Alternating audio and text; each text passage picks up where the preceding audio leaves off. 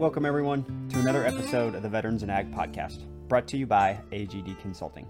I'm your host, Mike DeSapp, and here we explore the stories and insights from the military veteran and supporter communities who are leading the way for vets in agribusiness, ag tech, and agripreneurship. We swap stories, talk ag, and show how the grassroots nature of the ag community can be a natural fit for the military veteran. Margot Hale is the Southeast Regional Director at the National Center for Appropriate Technology, also called NCAT. Since 1976, NCAT has been helping people build resilient communities through local and sustainable solutions that reduce poverty, strengthen self-reliance, and protect natural resources. From 2011 to today, Margot has led NCAT's efforts to train military veterans interested in agriculture through a program called Armed to Farm, NCAT's sustainable ag training program specifically for military veterans. Through that career, she's worked in the fields of sustainable livestock production, beginning farmer training, and regional sustainable ag outreach. In this episode, Margot and I get into her upbringing on a dairy in northern Arkansas, the realities of starter farms as sources of family income, and this linkage between NCAT and the Farmer Veteran Coalition. We also talk all about the origins of NCAT's Armed to Farm program and all of its interesting details.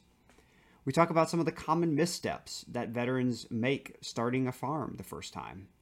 And finally, how veterans can image their way through, so to speak, taking the next steps in scaling or building their own farming businesses. Enjoy. My grandparents were dairy farmers, and my parents were dairy farmers. We had a dairy until I was fairly young, and then farm crisis of the 80s. And my parents sold the dairy, but I continued to raise dairy cattle and show cows throughout my childhood and teen years. I was very active in 4-H and FFA, and I always knew, whatever I did, I was going to be connected to agriculture in some form or fashion. My dad was a county extension agent, and so that was just, in my life constantly. I went on to the University of Arkansas, where I received degrees in animal science and agriculture and extension education. So, my childhood, my family's history definitely influenced where I'm at today. So I'm curious if there are instances or one particular story that stands out to you from those experiences where you still use something you learned from that time or event or mistake or success today. Mm-hmm. Oh, wow. There are so many. It's, hard to pinpoint really any one thing. A couple of things come to mind. I think about all the time, like going and visiting, staying with my grandparents, on their farm. Even after my family, we had moved into town off of the farm, but my grandparents were still living on the farm. And so, that's just my childhood, thinking about, going fishing and seeing the cows and the barn cats and the garden. And, that's just like so important to me. And, having those experiences and being outside and, being in nature. And that is something that I've always loved, being outside and being with animals all throughout my childhood. I thought I was going to be a veterinarian, and that's like from the time I was 7. I think that's what I said I was going to do. And, in college, things change.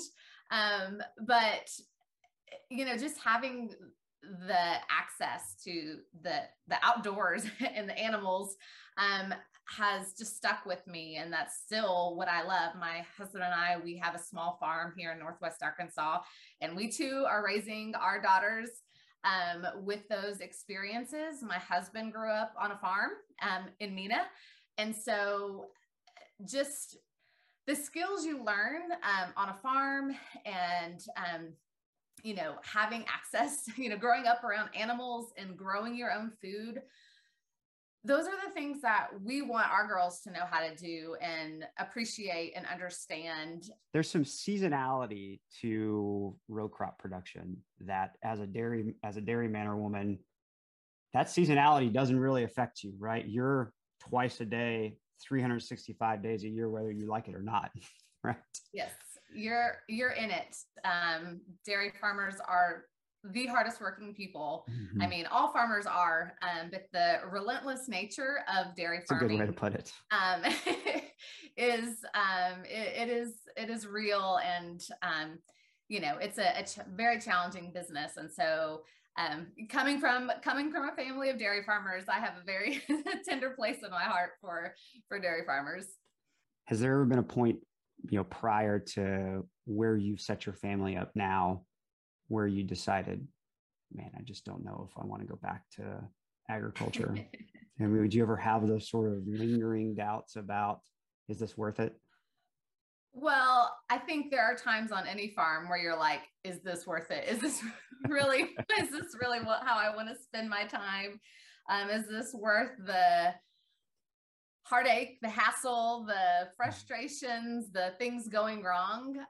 So of course there are times like that. I think one big difference that, for my farm, my husband and I, we both have off-farm jobs, and our farm is not our livelihood. It's a very important part of our life, but we aren't depending on it to support our family.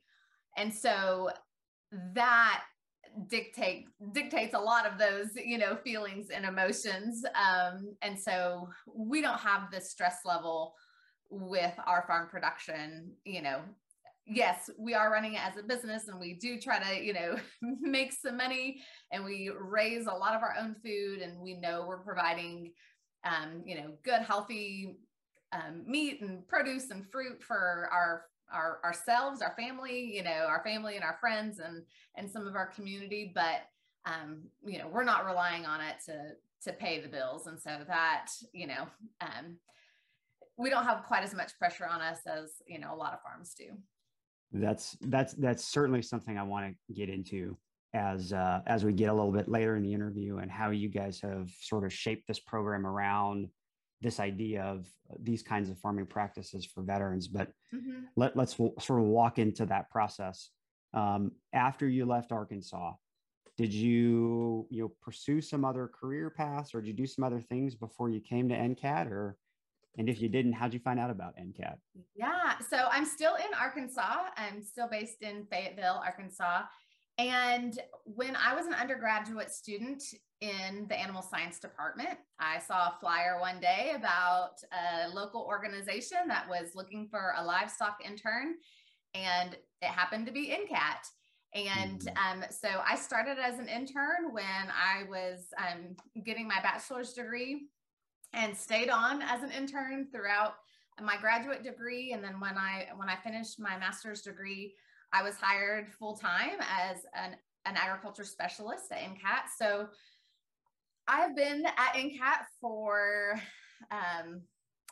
like 18 years or something like that. So I've always been here, which is, I know, not necessarily a common thing to stay at one place that long, but clearly I love it. And it's a really good fit for me and, how I want to be helping and serving farmers. I haven't heard you mention anything yet, Margot, about the connection between NCAT and the military veteran. How did that become what's obviously a passion for you today? How did that materialize at NCAT? So NCAT is a national nonprofit organization, and our focuses are on sustainable energy and sustainable agriculture. And we have had sustainable agriculture programs for 35 years. And so our longest running program is called ATRA, and it is a Farm Bill authorized program. And it has been in existence since 1987. And so through ATRA, we develop educational resources for farmers and ranchers.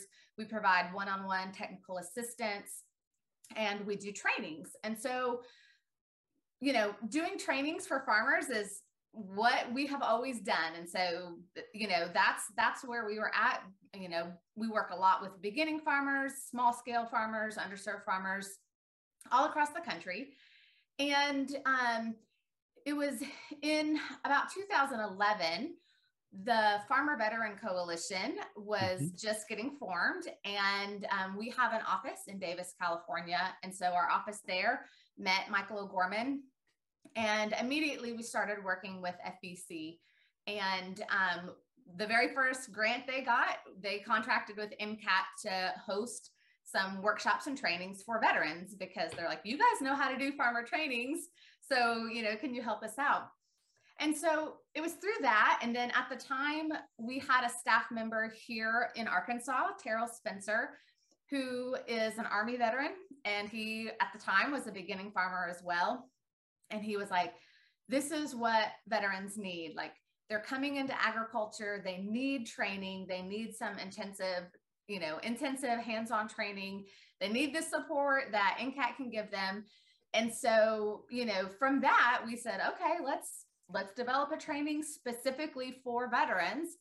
And we put together our first Arm to Farm training, and it was held in June of 2013. And the rest is history, as they say. It really took off, and we have continued to see a need and an interest from veterans who are getting started in farming or looking to expand their farming operations. And so we are thrilled that we're still, 9 years later, still offering Arm to Farm trainings, and know we will be for years to come. I know the team at FVC well. We've actually had several of their leadership, Jeanette and Rachel and Will, on the podcast last year or so. So, I mean, just really, I ran across them just in kind of researching some initiatives for our own farm here in Northeast Texas, and became a member, and then said, wow, there's a lot of potential here for story opportunity through what they're doing, et cetera. So, I mean, you were at the beginnings of this sort of initiative at NCAT. Yes. What has it been like for you to work with military veterans for the first time? Has any of that been what you didn't expect? I had, done probably hundreds of trainings for just farmers, and likely, I know there were veterans in those groups, but they weren't training specifically for veterans. And so the first time we held an Arm to Farm training, it was the first time we had done a week-long training, and a week-long training with, bringing in a cohort of participants. And, we were together the whole week, and classroom sessions and on-farm sessions. And so it was unlike anything we had done, and, quite so intensive. And so, there was some apprehension about that and how that would go. And once again, bringing together 30 strangers and for a week and seeing how that would go. But immediately I could tell a difference in the group, being that they were a group of military veterans. So even though none of them knew each other and they were coming from different places and different backgrounds, they did have that shared background, and just the camaraderie that they had with each other from the get-go. And, that common language and just those shared experiences made the training and, the training environment, it just eased all those tensions and made connections so quickly. You don't see that with other training groups, not to the extent that we see with our Arm to Farm groups. And training after training, it's the same thing. Each time I feel like, I'm going to be surprised, and sometimes it's not going to work, but it's worked every time as far as the group coming together and, having that connection and that bond and the willingness to share with each other and open up. And they're really great participants because they are there because they really want to be there, and they have decided, farming is what they're going to do. And I'm sure you've, discussed this with many folks on your podcast, but I see that veterans make really good farmers. They are not deterred by all of those challenges that come up, like we just talked about. That mission mindset and the like, I'm going to do this, I'm going to figure out how to make it work. And if something goes wrong, I'm going to reassess and I'm going to figure out a new way to meet my mission. And so just having that mindset, they are so eager to learn and to get the information. And so much of the information is new to the participants because, I would say most of them don't come from a farm background that come through Arm to Farm training. They're coming to agriculture after their military careers or, in the midst of their military careers or whatever it may be, and have found farming for and through a variety of ways. And so, because they've decided this is what they're going to do, they really are committed and make great participants and learn well together.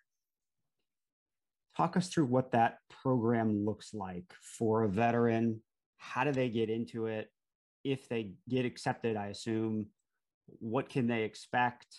What kind of education? How are the instructor or cohort people brought in to teach these different things? Okay. So for each Arm to Farm training, we are limited to a cohort of about 30 participants, and that's for group size and, training ease and things like that. So we accept 30 applicants, or 30 participants. And for every Arm to Farm training that we have offered, with just a couple of exceptions, we always receive 2 to 3 times as many applications as we have spots, sometimes even 4 times as many. We usually get between 80 and 100 applications for 30 slots. So I always tell people, for me, that's the worst part of Arm to Farm, is that I don't have slots for every person who applies. And that's the reason we are continuing to offer Arm to Farm trainings and continuing to seek funding to be able to provide more trainings, and also trainings in new locations. And so if you look at where we've held trainings and our future locations, our goal is to spread these trainings around the country to make them accessible to more folks and make sure the trainings are, regionally appropriate, and we're being able to touch the, farming and agriculture in all different regions. And so what the training looks like is it's, 5 days, Monday through Friday, and it's a combination of classroom sessions and on-farm visits and hands-on activities. And so the classroom sessions, we cover things like goal setting and whole farm planning, access to USDA programs. That's a big one. And also just access to other programs, whether it be extension or state departments of agriculture or lenders, or, kind of the whole gamut of resources that are available for farms, and having speakers from those agencies and entities come in and share about their agencies and the programs and the services that they offer for farmers, or in some cases specifically for farmer veterans. And we cover record keeping, financial management, soil health, kind of the whole gamut. And then for our on-farm time, we visit a variety of different farms, and the majority of our Arm to Farm participants are, starting small farms, just coming into agriculture. We know it's really challenging to get in and start a farm, especially with, limited capital and, all the things that it takes. And so most of the folks who are interested in Arm to Farm are, getting started with, 5, 10, 20, 100 acres. And so those are the types of farms that we typically visit, that are, kind of that small to mid scale, and, a lot of times are direct marketing their products to customers, or yep, really involved in, farmers markets or local restaurants or CSAs, things like that. So we'll visit diversified vegetable operations, different types of livestock operations, maybe a fruit operation or agritourism, or kind of depends on where we're at and what types of operations would be common for folks to be interested in. And so we visit those farms and get to hear from those farmers, and, hearing from somebody who is in it and somebody who, has made it past that hump of, 3 to 5 years in their farm, and they are successful and they're making it work, and they're able to share with our participants about their challenges and things that they've overcome and how they deal with certain issues. So it's really great for the participants to hear directly from those farms.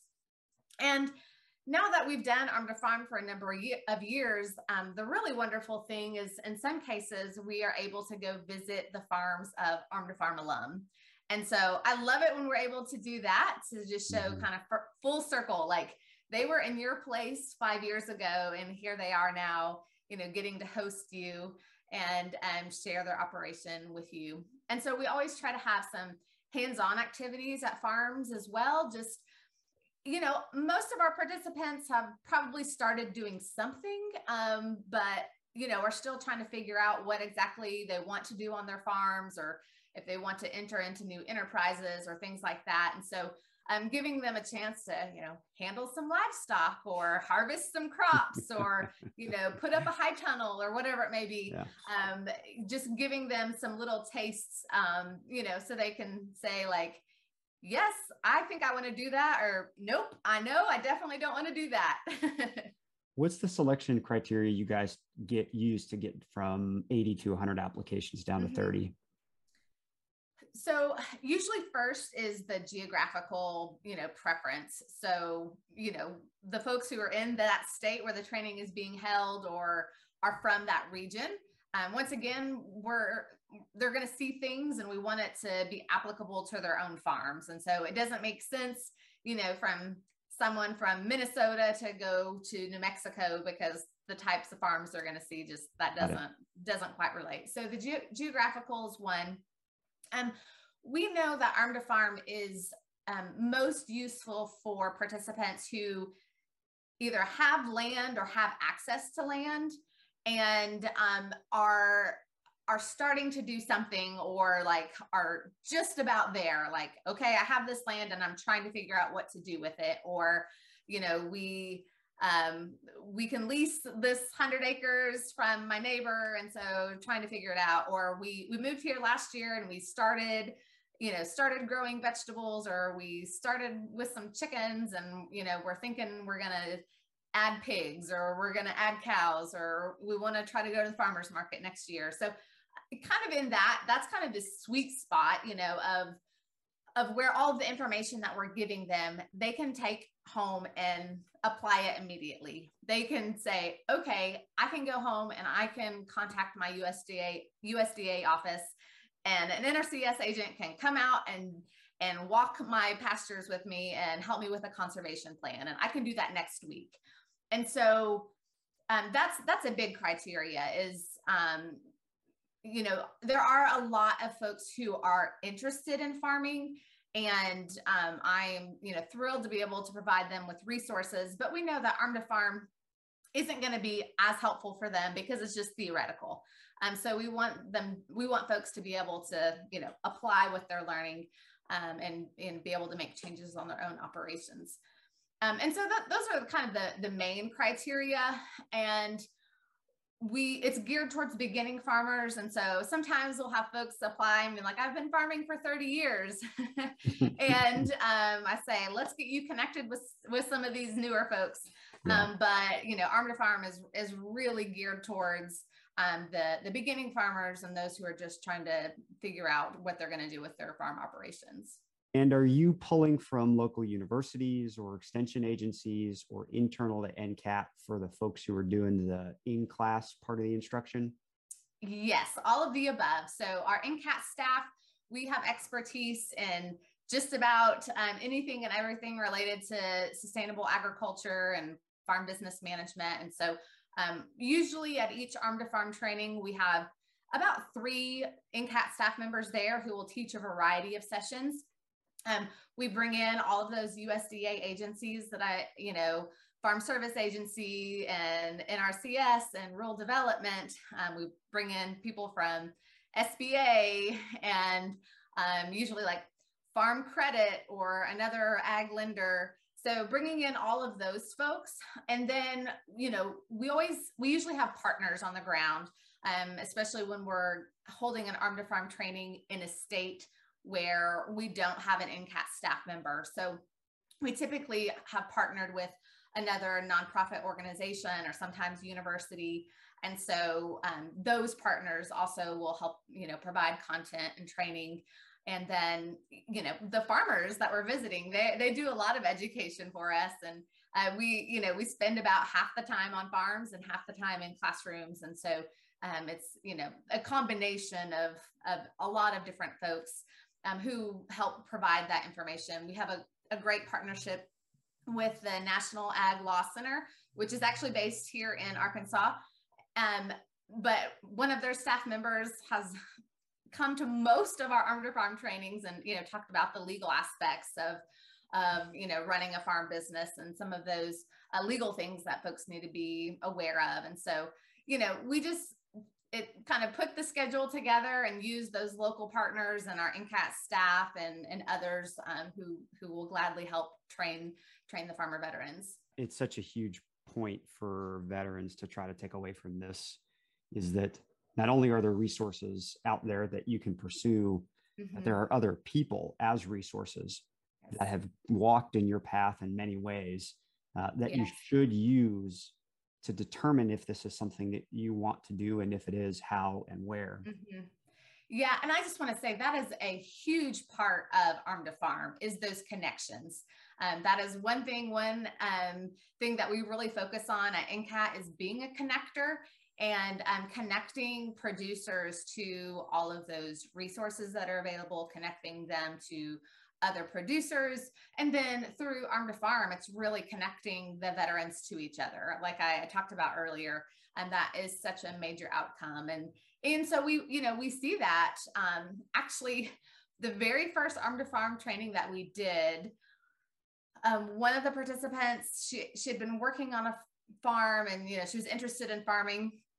And she met another participant, and at the end of that week, it was decided that she was going to go work on her farm, and she did for many months, and that was a connection made at Arm to Farm, and so that participant was able to go and get some real hands-on experience as, the other person was getting their farm started and getting it up off the ground. So, just things like that is those connections are just invaluable. The second idea is around the business end of this, and it as a unit of providing for your family in a way that you can scale these things. You and I are in unique situations, I think, as an example to the point where we have small farms that we operate, that we sell things off of, that are not primary businesses for us, but are supplemental income. The veteran is in a position in some cases where they have supplemental income, perhaps through disability or through retirement. But in other instances, the farm needs to be a sole point of economic return for a veteran. So in instances where you have a veteran that comes to the Arm to Farm program that doesn't have that supplemental income or another profession already working, how do you approach structuring this in a way where it can be a true platform on which they can build a business? So a couple of things. One is, I think it's an important point, and I don't know the exact number, but according to USDA Ag Census, it's something like 90% of farms have off-farm income. And so, and I think, for most farms, like the majority of household income is off-farm income. So I think, that's an important point for beginning farmers to realize. And another really important thing that we focus on at Arm to Farm and really all of our trainings is the idea of whole farm planning and coming up with the goals that you set for your own farm. And we recognize that every farm is different and everyone's reasons for farming are different, and everyone's, income needs for their farm are different. And that is okay. And so we help these participants understand and have everybody on board of what their farm goals are and what they're trying to accomplish. That's a big focus of like understanding your goals and how those goals are going to dictate all of those other decisions about your farm. Do you guys go as far as recommending that starting first-time farmers have some form of off-farm income before they get going? Or do you kind of stop at the point of saying, this is something that's typical? Look at it. I mean, we don't make any like recommendations. We don't say this is what you should do, because it really is up to the individual and, their family, their spouse, whoever is involved in their farming operation.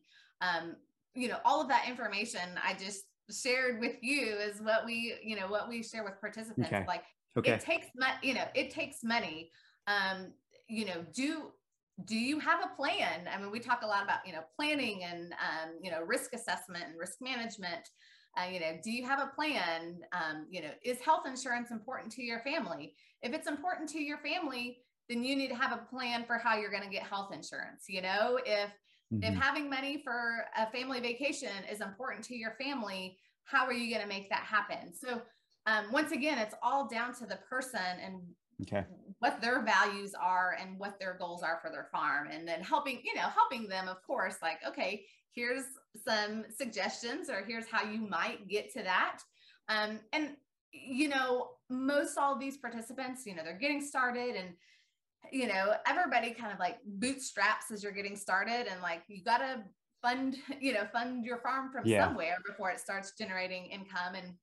And yeah, a lot of participants do have some income already, whether it be through, disability, or oftentimes they're retiring from the military. And so they have that retirement income, which is a huge advantage. And they recognize that, they're like, I've put in my 20 years or 30 years or whatever, and I have this income, and now it's my time to get to choose what I'm going to do. Where do veterans stumble the most as they come into this process for the first time, either in your 1-week course or in the first year of their operations? A couple of things come to mind. One, in the course, there is just so much information that we are presenting. A week sounds like a long time, but when you start filling in the schedule, it's really not that much time. And so, we're trying to convey as much information as possible in this short amount of time. And so that is challenging just because it's so much. And I think one of those things that makes that challenging is, especially for the participants who do not come from an agriculture background and really are new in agriculture, they begin to like see like all the things that they didn't know that they didn't know. And so that kind of is overwhelming for a lot of folks. And, we always make a point of saying, listen, we know we're throwing a lot at you, and we are here for you after this week is over. So all you have to do, like, we give them, a binder full of resources. We give them several books, that are really good reference books, and, contact information. And like, we give them lots of things to take home. And, I just say, all you have to do is call me, send me an email, and be like, what was that one thing that one guy said the one day? And, that's my job, is to know what that was, and to follow up and say, okay, this is what we talked about, and this is who you need to call. And, here's the number for your local office. but I see that as they're like, oh my gosh, I didn't even know I needed to know all of these things. And so just the overwhelming amount of information, and especially, as they hear from other producers and hear from the other participants, it opens their eyes to so many things that are out there that they, didn't know about, good and bad. That also translates to, I think, one of the stumbling blocks that I see is they are so eager on their farms, getting started, and they're so excited about growing things and providing food for their family and their community that they often do too much too soon, which is common for a lot of beginning farmers. This isn't just, not just for veterans, but I see this a lot.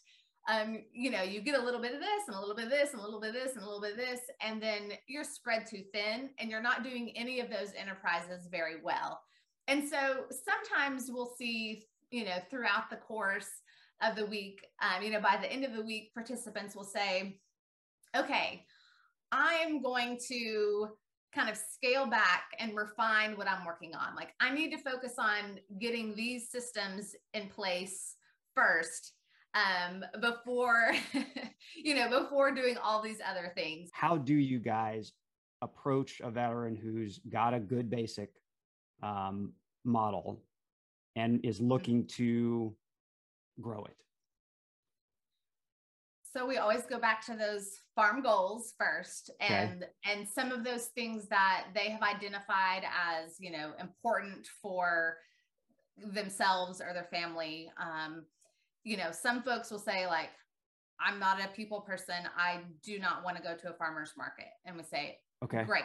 Stick to that, stick to what and is what what is important to you. So if you're not going to go to a farmer's market, how are you going to market your products? Mm-hmm. And, depending on, and that depends on where you're at, obviously, mm-hmm. and the types of markets you have around. If you're raising livestock, do you have access to processing? What's your land base? What are the resources you have? Like, do you have money that you can, add more livestock, or, put up a high tunnel so you can expand your growing season, so you can, get into restaurants, or, sell directly to customers. So it's kind of, it's a big puzzle, really, of like, always sticking to that farm goal, what is important to you and your family, and what things are going to help you get there. What can we do to work towards that goal?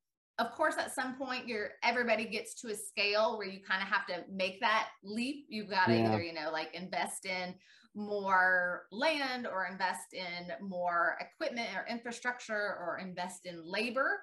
That labor piece is a big deciding factor. I mean, I know sometimes it's okay, I can stay at this scale, and, all the labor can be provided by, myself and my spouse or my family member.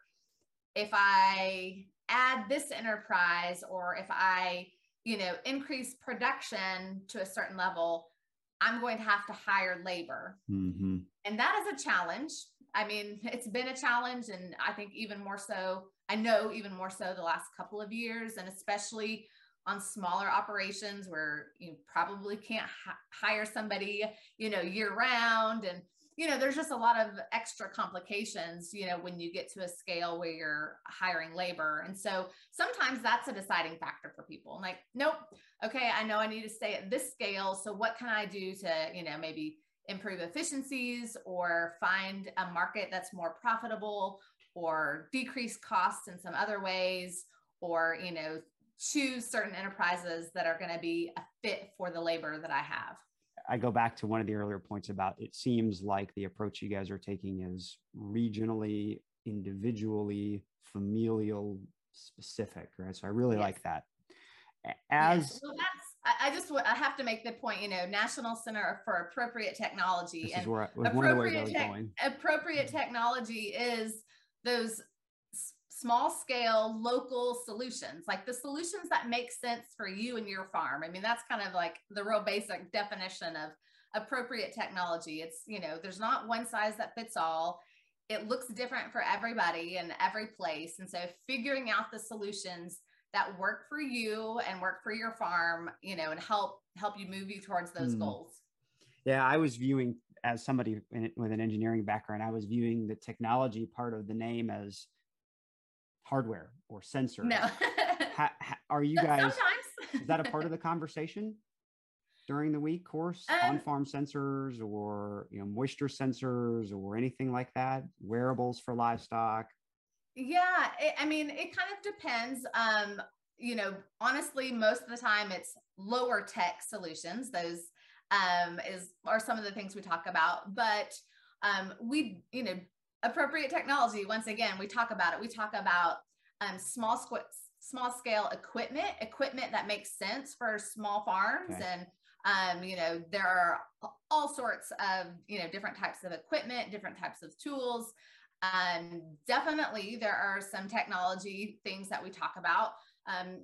More and more there are advances in technology that make things easier, even if it's simply everybody has a computer in their pocket. Mm-hmm. And we can keep records really easily. Mm-hmm. And we can send out invoices from our truck, and things that we couldn't do 10 or 15 years ago.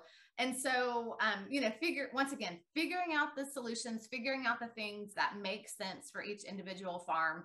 And, of course, there are operations and there are participants who will adopt a lot of, technology things. I mean, sure, there are folks who, use drones to monitor their crops and, soil moisture monitoring. That for sure is something that's discussed.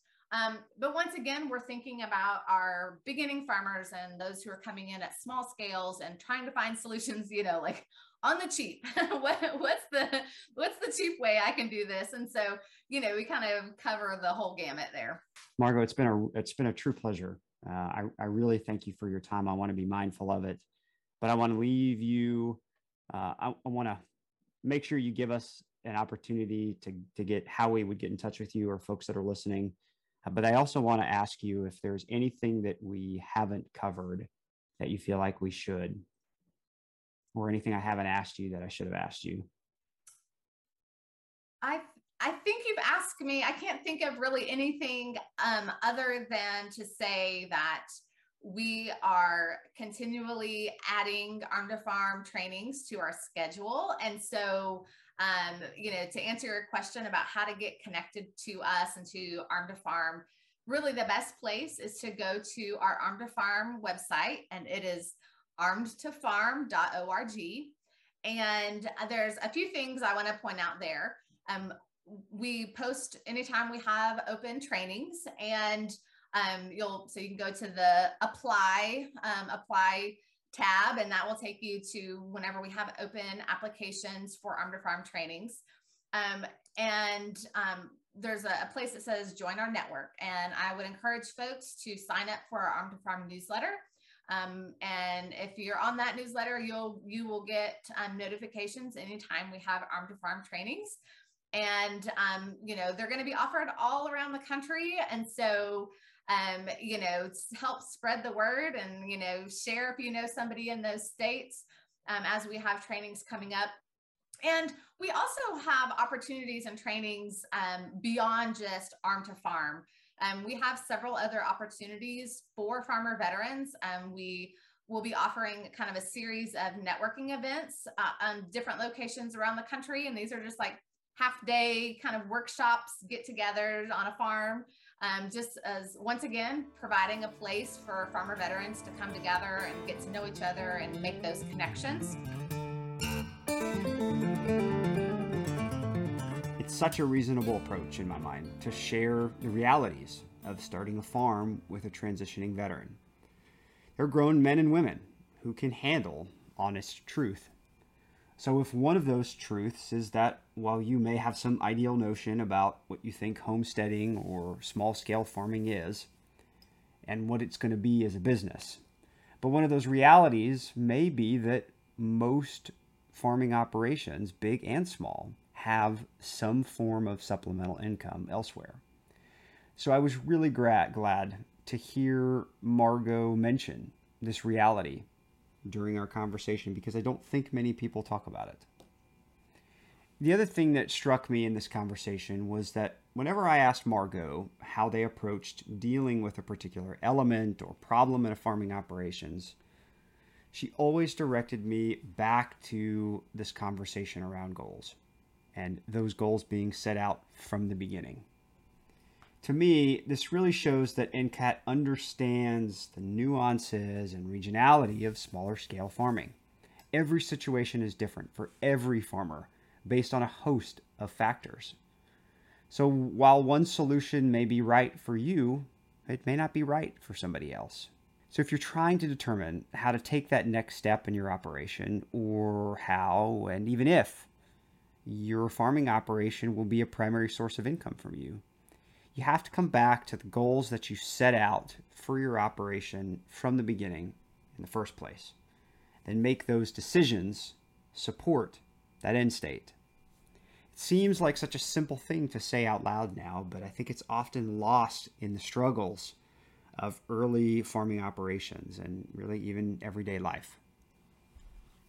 If you'd like to learn more about the Arm to Farm program and the other training opportunities offered by NCAT, you can check out their main website at ncat.org/agriculture or their Arm to Farm program at armedtofarm.org. Thanks for listening to another episode of the Vets and Ag podcast, brought to you by AGD Consulting. If you enjoyed this episode and think other military veterans and supporters would benefit from these insights and stories, please give us a review and share on social media. You can also find previous episodes and learn more about AGD Consulting by visiting our website. Finally, if you have any recommendations of future guests who are military veterans or supporters leading the way in agribusiness, ag tech, or agripreneurship, please send them our way. I'm your host, Mike Dessau, and until next time, stay frosty.